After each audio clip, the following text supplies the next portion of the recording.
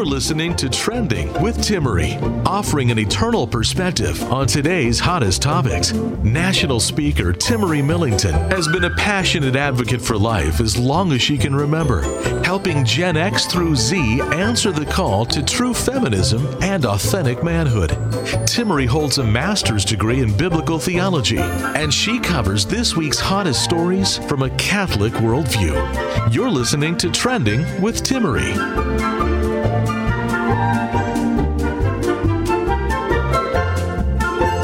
Friend, it's so good to be with you. I have a really neat guest today whose story I learned about a year ago.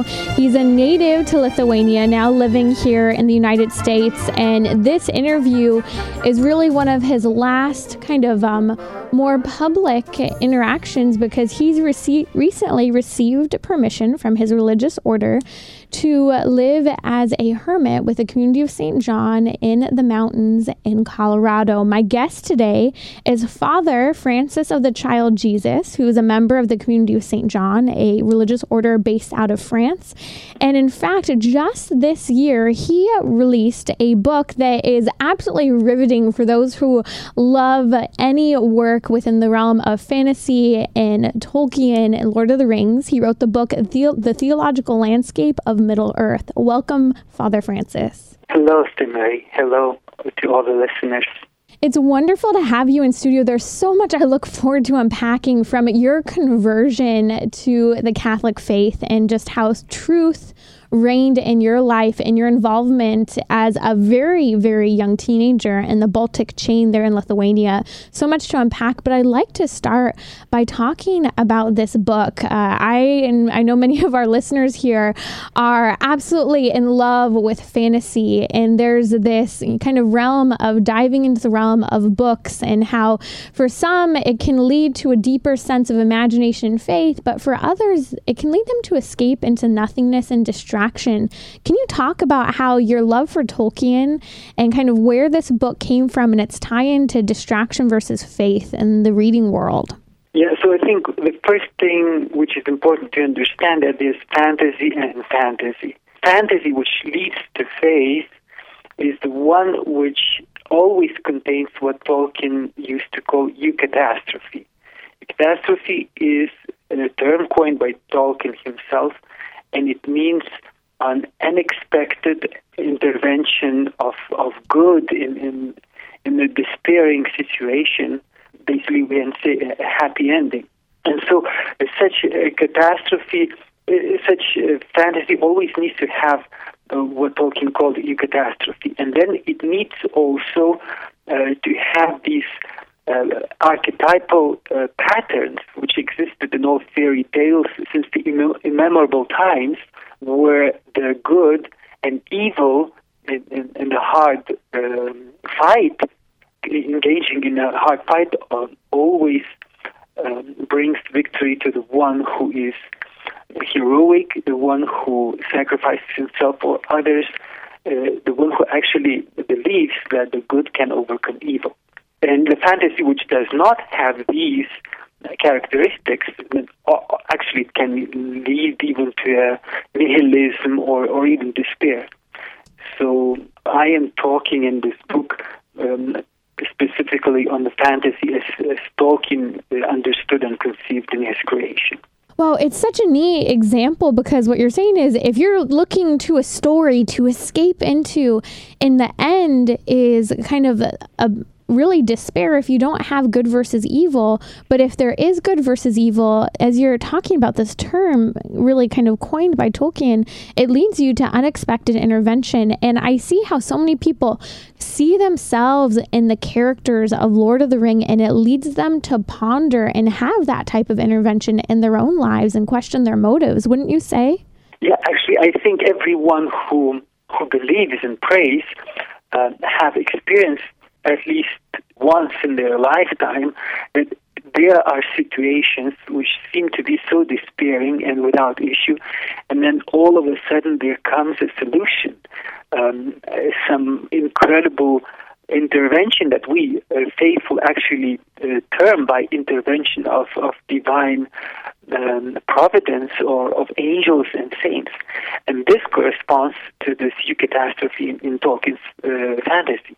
Can you explain to us, you talk a lot about the theology of fantasy. How does this go further, and how do you begin to kind of dive into this in your book, The Theological Landscape of Middle-earth? Yeah, I think, first of all, we need to understand that theology is a reasonable talk on God and everything which is related to God, His creation, especially man, as the summit of the visible creation in the universe. And on the other hand, fantasy is not just a genre as usually people think, like imagining beautiful but impossible things. For Tolkien, fantasy was first of all a creative and perceptive power in a human being, what maybe could be called as like creative and perceptive imagination. Mm-hmm. It is by means of this faculty that we are able to create, whatever it might be, literature or music or paintings, anything. And so this power of creation is, according to Tolkien, fantasy. And so theology of fantasy looks into man as an image and resemblance of God, the Creator, accomplishing in his own life what God accomplished by creating the universe and creating us. It is like the reflect of this image and resemblance of God, who is Creator, in our own human life. I mean, first of all, this creative life, able to create beauty, which leads to good and to truth. The ability to create is so deeply ingrained on the human heart. We are made in the image and likeness of our Creator, and we too are called to engage in that creative act, whether it's the generation of new human life, the ideas and thoughts that we create, and even just cultivating and growing the earth. You know, you look at Adam and Eve, and as they're placed in the garden, one of the first things that Adam is called into is to till and keep the garden, to have this cultivating act that he's leading to. For those who are just joining us, my guest today is Father Francis of the Child Jesus. He wrote the book, The Theological Landscape of Middle-earth, and we're diving into everything from fantasy, his book, his life conversion story, and his involvement in the Baltic chain, so much more. Father, can you talk about what this idea of myth is and how it plays such an important role, not just in the realm of fantasy, but in the Catholic tradition? Yeah, so I think first of all, we need to realize that most of the times when people hear the word myth, they understand it in the sense what Max Muller used to understand, that to say that it's just a beautiful life. It was the perception of C.S. Lewis as well before his conversion, before this decisive talk with Tolkien, his friend, about myth's reality and myth's role in religion, including in Christian faith. So the myth actually is not at all beautiful lies, as understands Max Muller, but rather the way to convey truths that would not be possible to express otherwise. It's the deepest means. It's the means to express the deepest truths that cannot be expressed or described otherwise. It can be analogically understood as something what we can see in the poetry. I mean, a poet can express the reality of love in a so incomparably deeper way than a biologist. The way how a biologist or physicist describes love and the way how poet describes love is so different, like two different worlds. However, the way how poet describes it, it conveys as much, in a much deeper way, the sense of this reality, even though the scientific description is missing. So this is the sense of myth as Tolkien understood it and used it in his fantasy. I love that comparison and really the clarity it brings. I mean, Tolkien was so wise in his crossover between the realm of fantasy and imagination and bringing it to real life and ultimately conversion. He's saying, no, this is reality. It's not just looking at a beautiful make-believe life. And I think that that's why it's so prominent when you hear even the actors who were involved in the Lord of the Rings series. You know, you have the Peter Jackson's film trilogy, and you have people such as Viggo Mortensen, who's the actor that played Aragorn. You mentioned this in the preface to your book, and someone asks him, why is the Lord of the Rings so popular? And he replied, because it is a true story. Can you speak to that? Yeah, of course, he meant not the truth like historical truth or scientific truth or linguistic or some other truth. It meant this truth of sense, which is conveyed by fantasy, by the story itself, and that the human heart desires and longs for. It is the truth of beauty. It is communication of something that people feel and recognize as important for their own lives. So basically, it's the truth of meaningfulness of what we are to suffer, of what we are to live, to sacrifice, and to enjoy in this life and in this world. We'll be right back with Father Francis of the Child Jesus talking about the theological landscape of Middle Earth.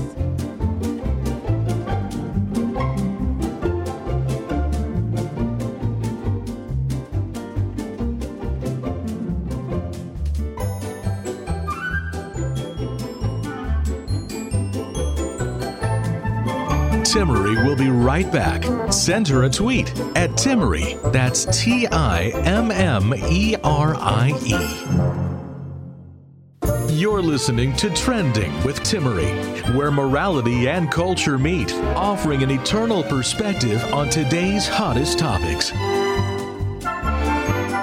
This is totally a moment for me to geek out with you. I love the realm of fantasy books from Tolkien and David Eddings, you name it. It has had such a profound impact for me on my faith. And we've been talking with my guest today, who is the author of a new book that I highly recommend, The Theological Landscape of Middle Earth. He is Father Francis of the Child Jesus. And please, you don't want to go away, because a little later in the show, we're going to be talking about his conversion story. He's a priest who grew up in Lithuania, had a major conversion after living under Soviet rule and being involved in the Baltic chain. And he is currently received a special permission as he's becoming a hermit and really pulling away from the world. We'll be talking about that a little later on. But Father, I'd like to talk about the theological message that was so prominent in the Lord of the Rings series by Tolkien. Can you share that with us? Sure. So as Tolkien's fantasy was not a creation in itself, having its own end in itself, but actually was conveying something that Tolkien lived in his daily faithful life of a practicing and fervent Catholic, of course, even unconsciously, it shined through his creation to everyone who would read his creation, his novels. So the Lord of the Rings also contains this theological message.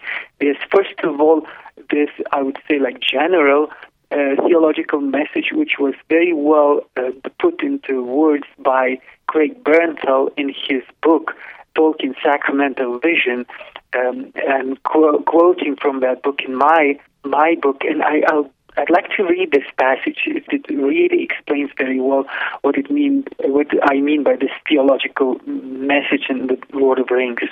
So Bernthal says in his book, to read and reread Tolkien with pleasure, to experience the world with Tolkien's sense of wonder and holiness is to be Christianized.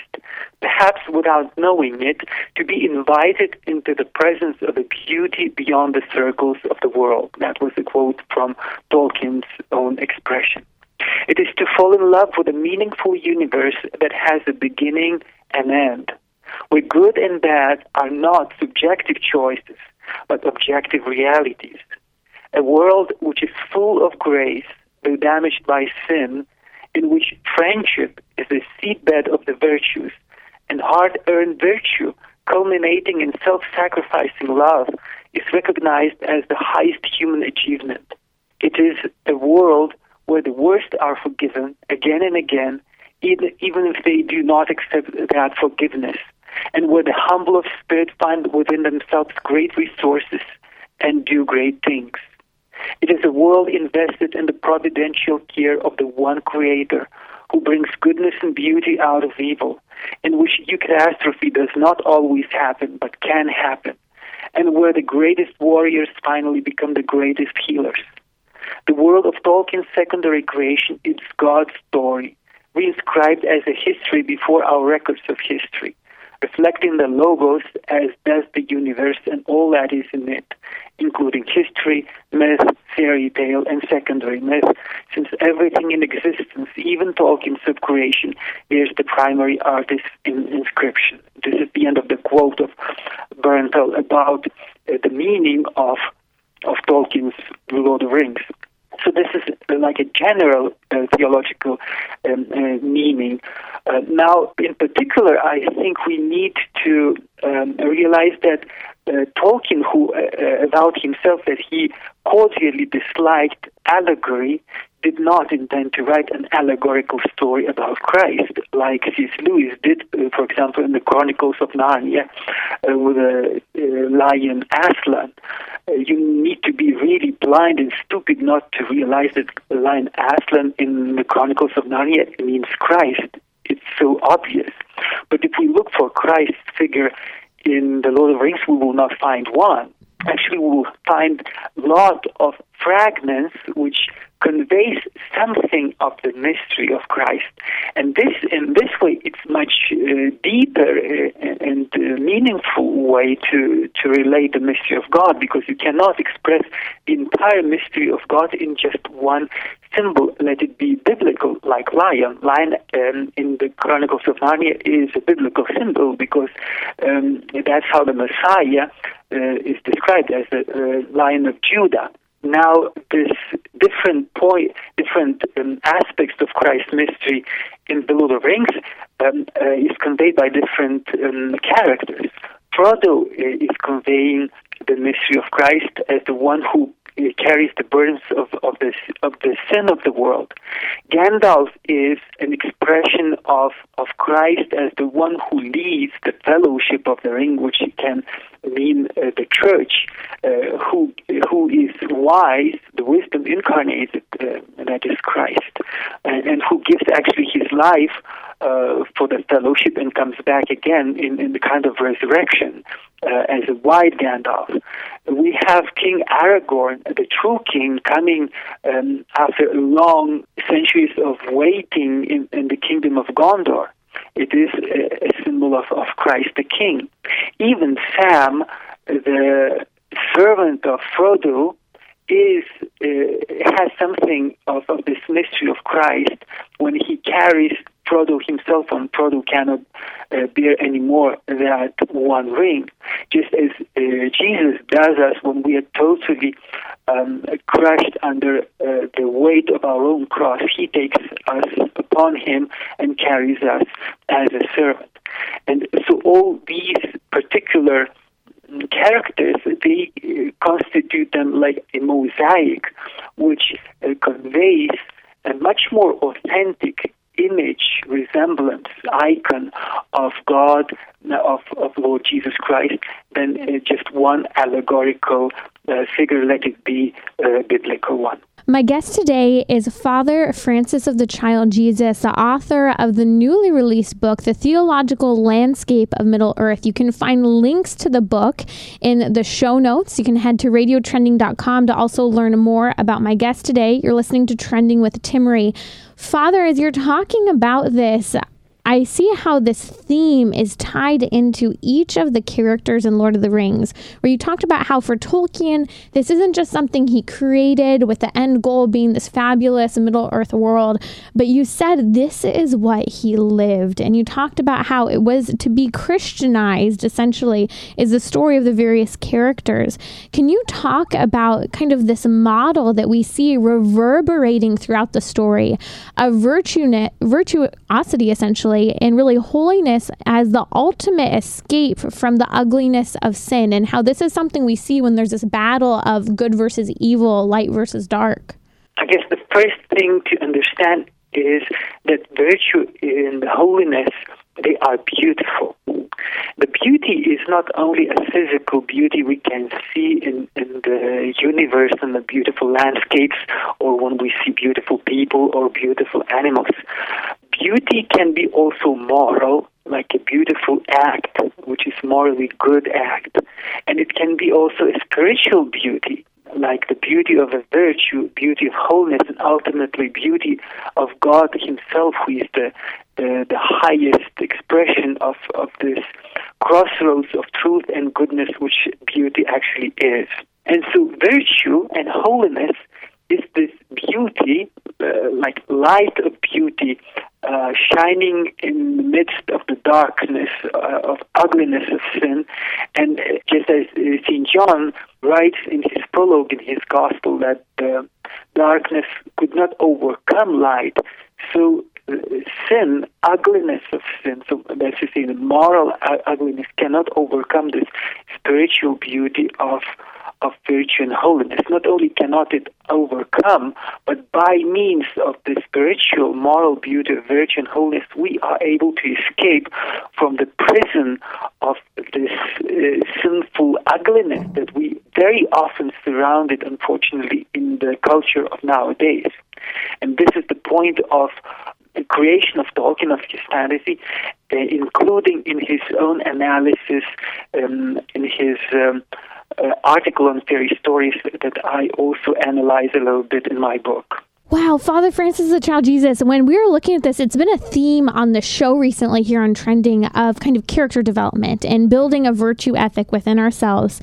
And we have also been talking about this theme of seeking to escape the world and how unfortunately some people choose television, books, various hobbies, not just to rest and recover, but to actually escape and turn away from everything and almost lose yourself. But in true fantasy and the fantasy of the Lord of the Rings, you're talking about a virtue that comes forth in the characters that leads this escape. This escape is ultimately what you're saying is to help liberate you from sin in the darkness of the culture and evil. Like this is actually calling for the transformation of the human person who's reading the story. Absolutely. Absolutely. It's just a confirmation of Tolkien himself analyzed as fantasies of effects, a recovery, escape, and consolation. Now, recover presupposes an illness, and that's what he actually saw in our, as he described, aging and despairing world. Our world is aging and despairing, losing its energy, losing its fitness, which comes actually from hope and perception of meaningfulness of our life. And so from this sickness, Tolkien saw only one remedy, this fantasy, which brings back the inspiration to a heroic quest, a heroic deed in our daily lives. And this is actually, there is a correspondence in theology, which is salvation from sin. He talked about escape not from this real world, as his critics would reproach, but escape from this prison of what we call real life, but actually is not real life at all, but we are imprisoned. You can listen to more of Trending via the podcast on iTunes or the iHeartRadio app, where you can share your favorite episodes. You're listening to Trending with Timmerie. Wow, I am loving this. I'm with Father Francis of the Child Jesus. He is a religious with the Order of St. John, and we are talking about his book, The Theological Landscape of Middle Earth. And goodness, there is so much to come still with the fact that this is one of his last kind of public vocal really circumstances, because at the end of this, he's turning to become a hermit and really stepping away from the world. We'll also get into his conversion story. He's a Lithuanian priest. Father, you were talking about this idea of escape in the fantasy world and how escape isn't to just escape and kind of forget about everything, but this escape of the fantasy world is to a call to conversion to help you escape your own prison of what you're battling. Can you speak to that? Yeah. So actually, this escape is one of the characteristics of fantasy that Tolkien himself analyzed in his article on fairy stories. He was talking about recovery as fantasy's effect, escape and consolation. So I spoke about recovery already. The escape, I mentioned that it is not like being like deserting an army where you're supposed to defend your country and your homeland. No, it is like an escape from a prison where you're imprisoned. And there we can see the connection with this myth of cavern in Plato's Republic. We have also an escape from this unreal world into the reality. The guy who escapes, he actually comes back to his fellow prisoners to explain that what they are seeing is it's not the real world, that there's a reality beyond. And that's what Tolkien used to call it, the joy beyond the walls of the world. And this fantasy is like a vehicle bringing you out of what is only visible to the eyes, so that we may be able to see what is visible also to heart, as Saint Exupéry used to say. I mean, especially his Little Prince, his tale, also highly symbolic of the Little Prince. And then the last point is the consolation. The consolation that after having perceived the reality which lies beyond what eyes can see, and which gives this meaning and joy to our heart that cannot be found in this world. This consolation coincides also with this theological reality, which is also called a consolation of the Holy Spirit in spiritual theology. And if we have ever, and I'm sure those who have read fantasy like Tolkien, they certainly experience this joy of consolation, of the victory of good over evil, of the victory of virtue over meanness and ugliness. This we can recall, for example, the other movie of Sir Peter Jackson, The Hobbit, and I think especially of this character who was really very well played by the actor who was the servant of the Lake Town master. He really incarnates this ugliness of greediness and selfishness. And then we can see all the other heroes, characters who are beautiful with this moral beauty. And this consoles us in our own daily life when we also have to choose between greediness and selflessness, between selfishness and self-sacrifice for others. Wow. My guest today is Father Francis the Child Jesus. And I'm sorry, I'm just in amazement. I've probably said wow 5 times during the interview because I love diving into the powerful stories that have really changed a generation. And I mean, just looking at the story of Tolkien in his own life, this escape into fantasy is no escape at all, but it's an escape from the prison of our own monotony of, as you mentioned earlier, routine, sin, kind of those things we think that are unavoidable to change, but in fact can change. And in fantasy, through the good versus evil, that hope that ends up resounding within our own lives. I can't help but hear your story, and you're listening to Trending with Timmerie, and as I'm listening to the story of this book on Middle Earth and the world of Tolkien, it reminds me of your own testimony, Father, that you shared with me of having grown up in Lithuania at a time where religion was not allowed, and how under that Soviet rule that you were surrounded by, and through the story of being involved in the Baltic chain, your life completely transformed. Can you kind of start at the beginning of your upbringing as a young boy and how it led you to where you are today?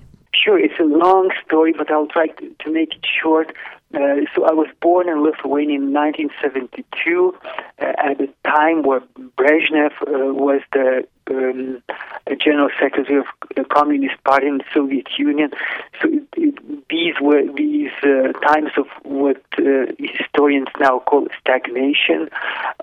So I actually was grown up by my grandparents in a farm hidden in the midst of the forests, and my grandma was very devoted Catholic lady, and she transmitted me this beautiful faith. I still remember that I was praying as a child as I have never retrieved this purity and trust in prayer as I had as a child.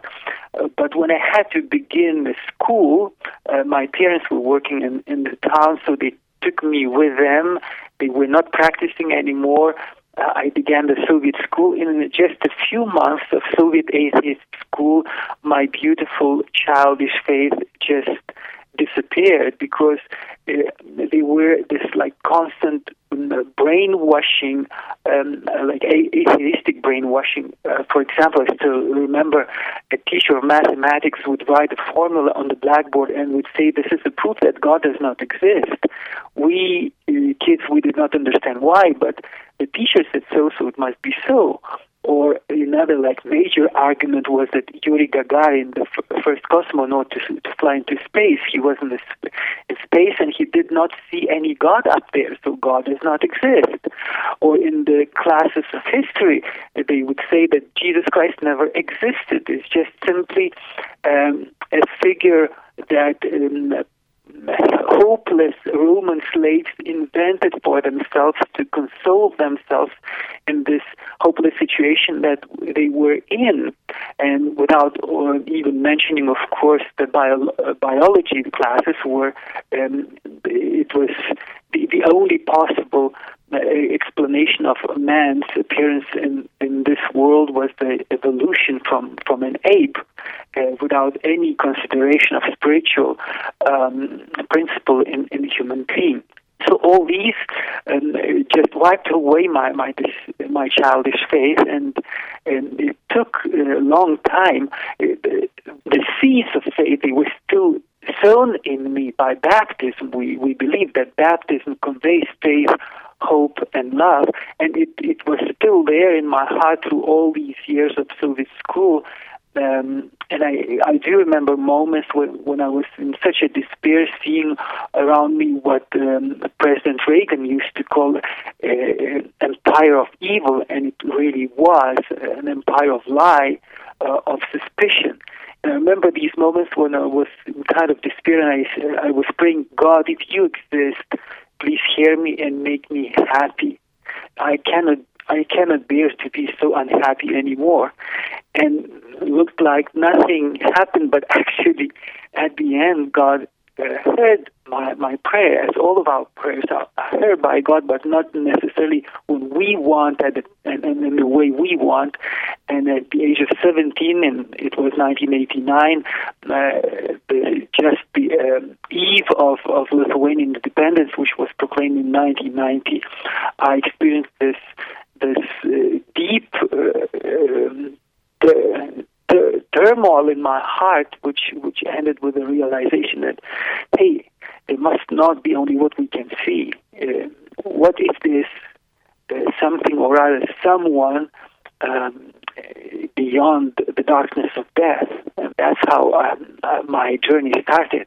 Father Francis, I remember you sharing that along this journey, there ended up being one particular teacher who you didn't know was Catholic, but had been actually sowing seeds of truth in you, and that truth you couldn't help but continue to seek after. Can you share about her? Yeah, actually, like I mentioned, it was the last year before the independence. In 1989, it was my last year of the high school. I was in the graduating school class, and the principal of our school, it was a huge school, 1,500 children in it, she invited an underground clandestine nun to be a catechist teacher for only selected pupils from upper classes, from graduate classes. We were maybe 8 or 10 coming after the classes, and we used to gather in this Komsomol room with the red flags and images of Lenin. And I remember as a kid, it was such an exciting feeling to do something illegal, in this place where in the morning they were talking about communist ideology, and after classes in the same place we were talking about God.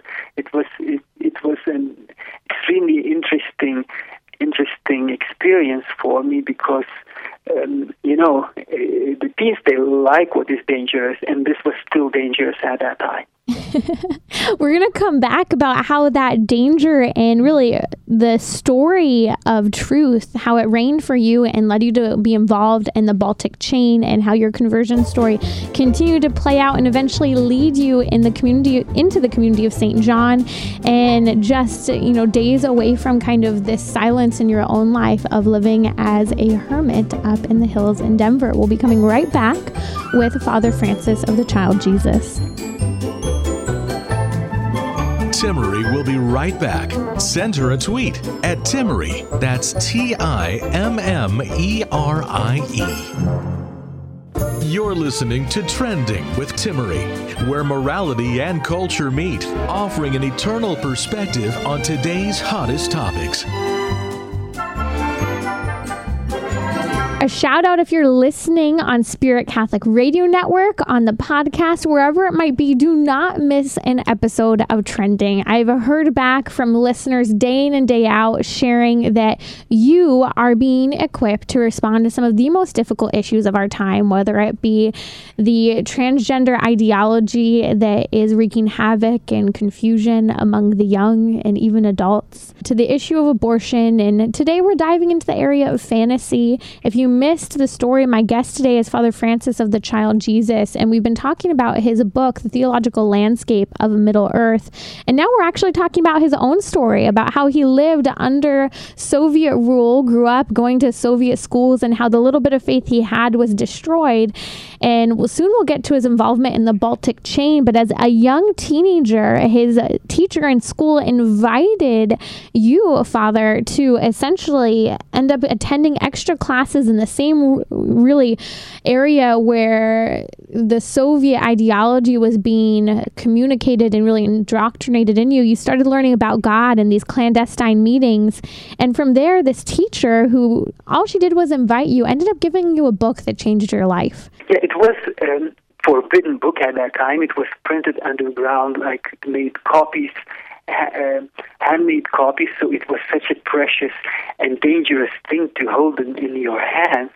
It was a book written by a Lithuanian philosopher, Antanas Makseina, who was active in Lithuanian University before the Second World War, and then he fled the communism into the United States, and he died in the 80s here in the States. So his book, The Canticle of the Sun, was about St. Francis. And it was the first time, actually, I realized that it is possible to talk about faith in such an intelligent way, because we always were told in the Soviet school that religion is just fairy tales of old ladies who know nothing.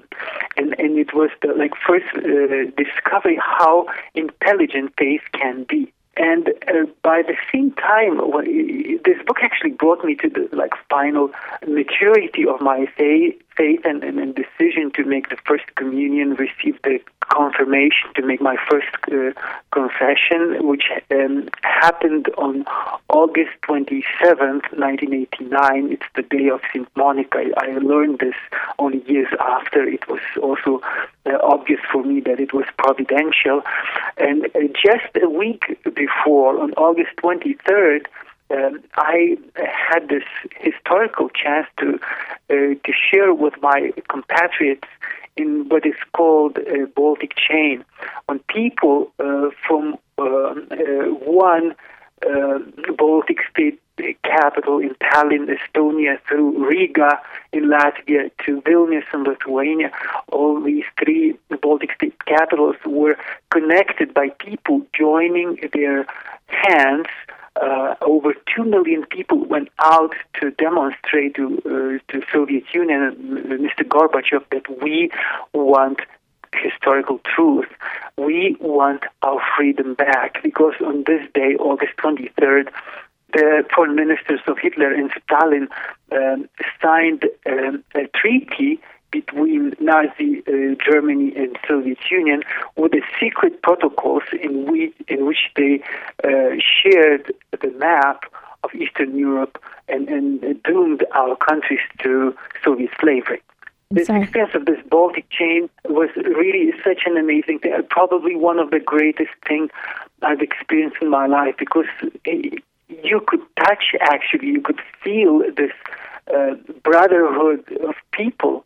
I remember we couldn't even fit into the line where the Baltic chain was supposed to go, so they formed even another branch coming to Kaunas, the second city of Lithuania, just to accommodate that all the people might stand in this chain.